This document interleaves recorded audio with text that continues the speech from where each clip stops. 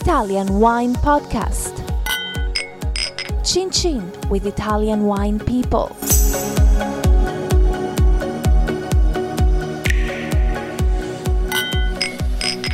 This podcast is brought to you by Native Grape Odyssey.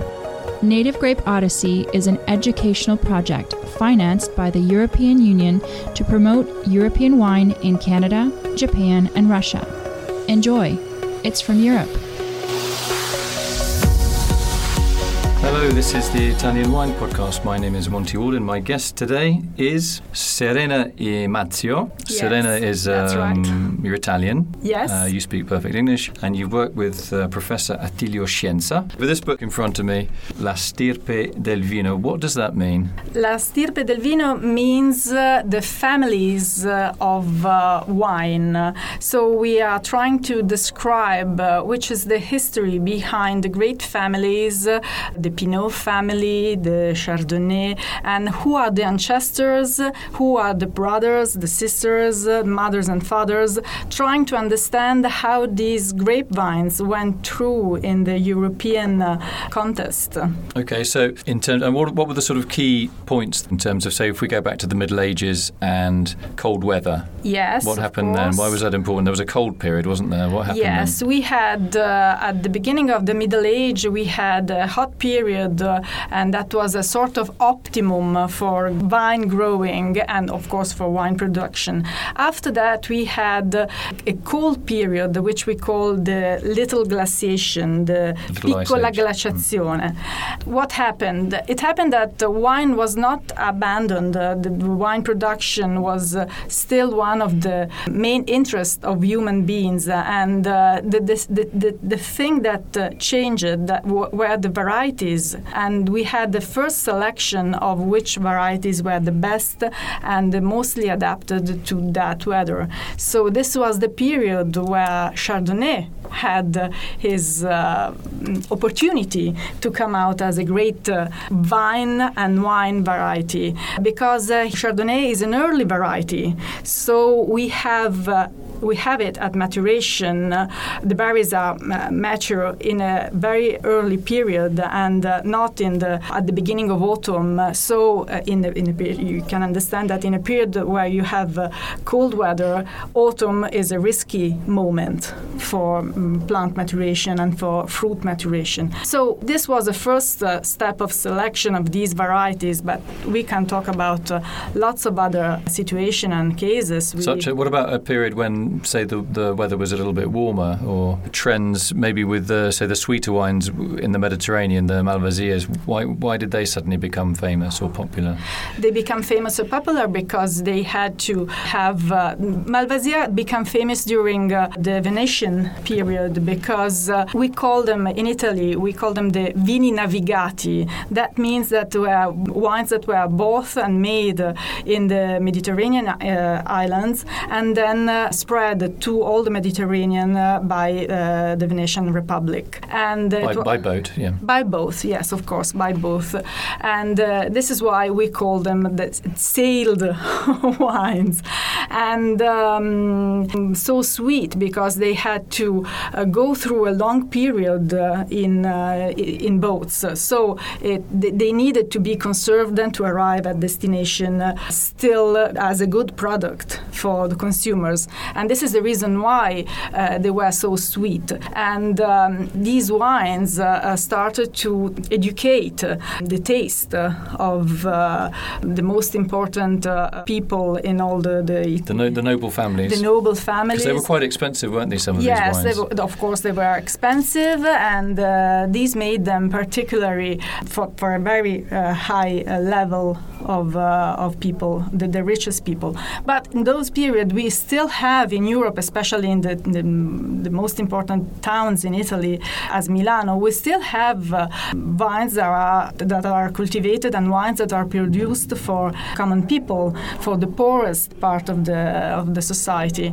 And especially in Milano, we know that there were lots and lots of vineyards in Milan? In Milano, really? Yes. And we also have a very important vineyard which was cultivated from Leonardo Da Vinci. Leonardo Da Vinci Vinci was one of the owner of the most important vineyards in Milano, and he talks about that vineyard, and it was a Malvasia vineyard. We know now that it was Malvasia vineyard, and we did this work with Attilio Scienza, analyzing DNA of some little pieces found in this beautiful garden a few years ago, and we were able to understand which was the exact variety cultivated by Leonardo Da Vinci. Because he had his own farm in near Florence as well, in Tuscany, didn't he? He was in Tuscany, and he has, of course, Tuscan origins. The only vineyard he talks about is the one in Milano, and he leaves it also as a part of his inheritance to his to a friend. So it's this is one of the history that we talk about in the books. Tell me about the vine story of Sangiovese and then the Lambrusco. The Lambrusco is a family of vines, isn't it? Lambrusco is a family of vines. Not all the Lambrusco vines are genetically linked one to the other, but Lambrusco is a word used by the Romans to identify vines that came from the bush. So they are wild varieties, the ancestors of the cultivated varieties we have. Lambrusco, so we always thought that Lambrusco varieties were a sort of link from cultivated to wild grapevines, but we didn't have a real demonstration about this.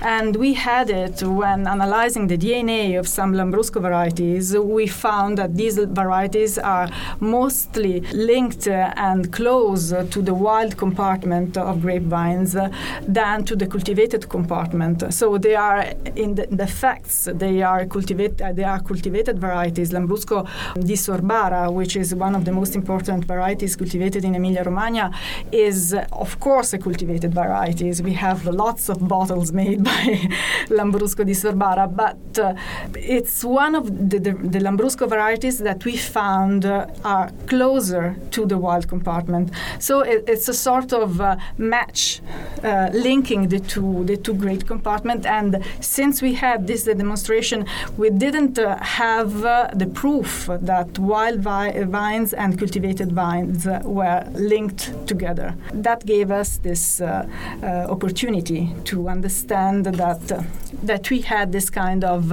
connection between the two compartments. I mean, it's interesting that Lambrusco often is I'm not sure in every market, but certainly in the UK market, it's been damned as a terrible wine. Yes, but it's not cheap, true. Cheerful, and it is kind of, as we've just been hearing, it's the family of the Lambrusco vines, or at least Sorbara, at least, is a key sort of link, it seems, between, as we're hearing from the wild vines that generally make wine that we don't find palatable, with the vinifera vines whose wines we do find palatable. So it's a great thumbs up, I think, for poor old Lambrusco.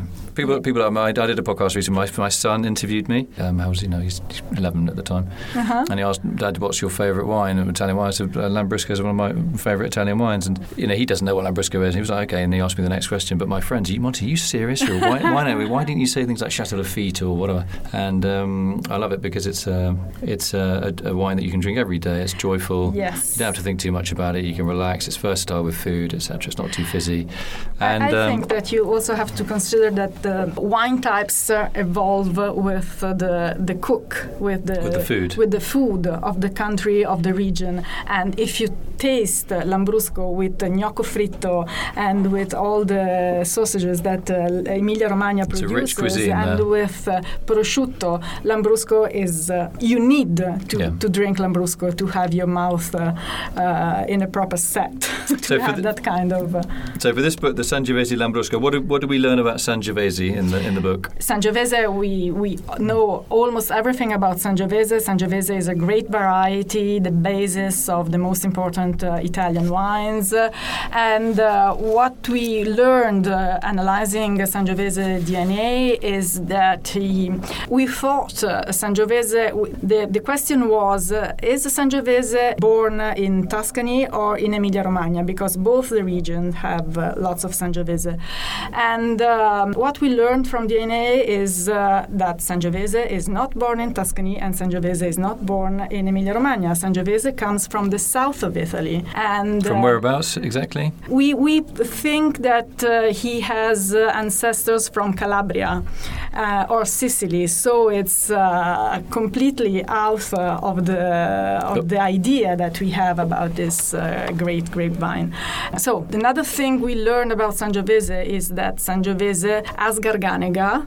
Garganega for the white wines and Sangiovese from the black wines are two key varieties in the Italian germplasm platform because they are ancestors in different ways of lots of Italian varieties. So in Garganega's case, what is Garganega linked to? Garganega is linked to lots of to Grecanico, as an example, and to other white varieties that we cultivated in the south of Italy. And it's difficult to say because we have new findings every year about. Really? Yes. So it's ongoing. It's not like we know all the answers yet. No, we don't know all the answers. We can't know all the answers, and we just need to analyze lots and lots of genetic traits to understand if the link is really correct or not. And so when these analyses are taking place, I mean, how long does it take? If I come up to your office with a grapevine cutting and I think this nowadays it's quite easy because you have to analyze at least 50 different loci in the DNA, different spots of the DNA, and compare them to, I guess, if you don't have no idea about the wood you have in your hands, all the varieties that you know and that you have.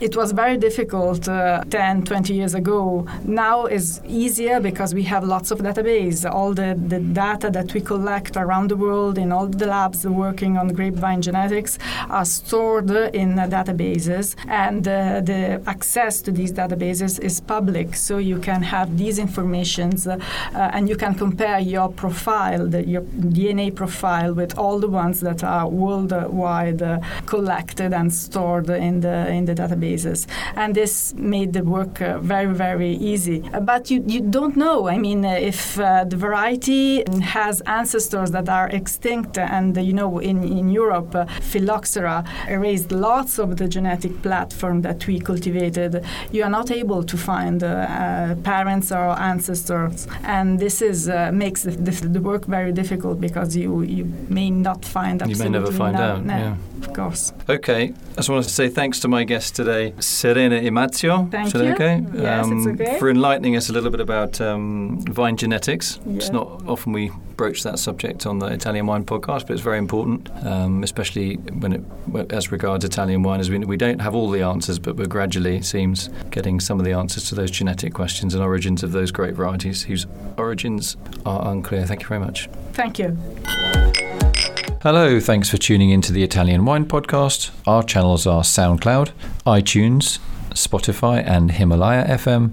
We're also widely available on other podcast apps. Our official website is italianwinepodcast.com, and that's all one word. If you're using iTunes, feel free to rate the podcast or write a review. Thanks. This podcast has been brought to you by Native Grape Odyssey, discovering the true essence of high-quality wine from Europe.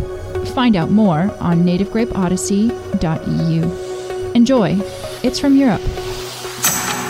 Follow Italian Wine Podcast on Facebook and Instagram.